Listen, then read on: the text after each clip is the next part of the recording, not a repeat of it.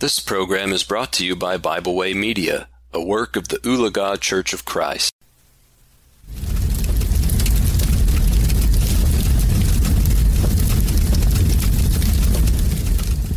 Thank you for joining me today for our devotional here at the Fireside.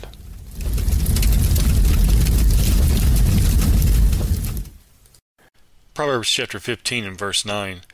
The way of the wicked is an abomination to the Lord, but he loves him who follows righteousness. As we have mentioned before, the idea here of abomination to God is something that is a disgusting thing, according to Strong's definition here, and is a idea of something being actually morally offensive or morally disgusting to God.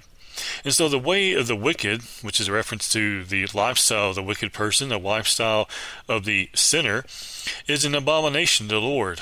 And so, again, clearly the text is telling us that the way of the sinful, the way of the world, the sinful world, is morally disgusting to God.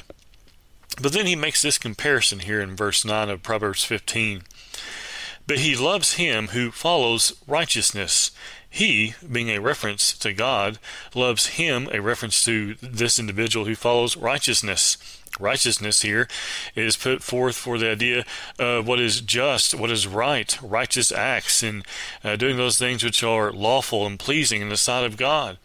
And so the Lord loves him who follows righteousness. But the way of the wicked is an abomination to the Lord. Friends, what way do we want to live? Do we want to live in such a way that is morally disgusting to God? Or do we want God to look upon us and see how we are living and have him love us for our righteous living? Thank you for joining me today for a devotional here at the Fireside. We hope you enjoyed this program. We encourage you to subscribe to our podcast on Pandora, Spotify, or Podbean. Thanks for listening.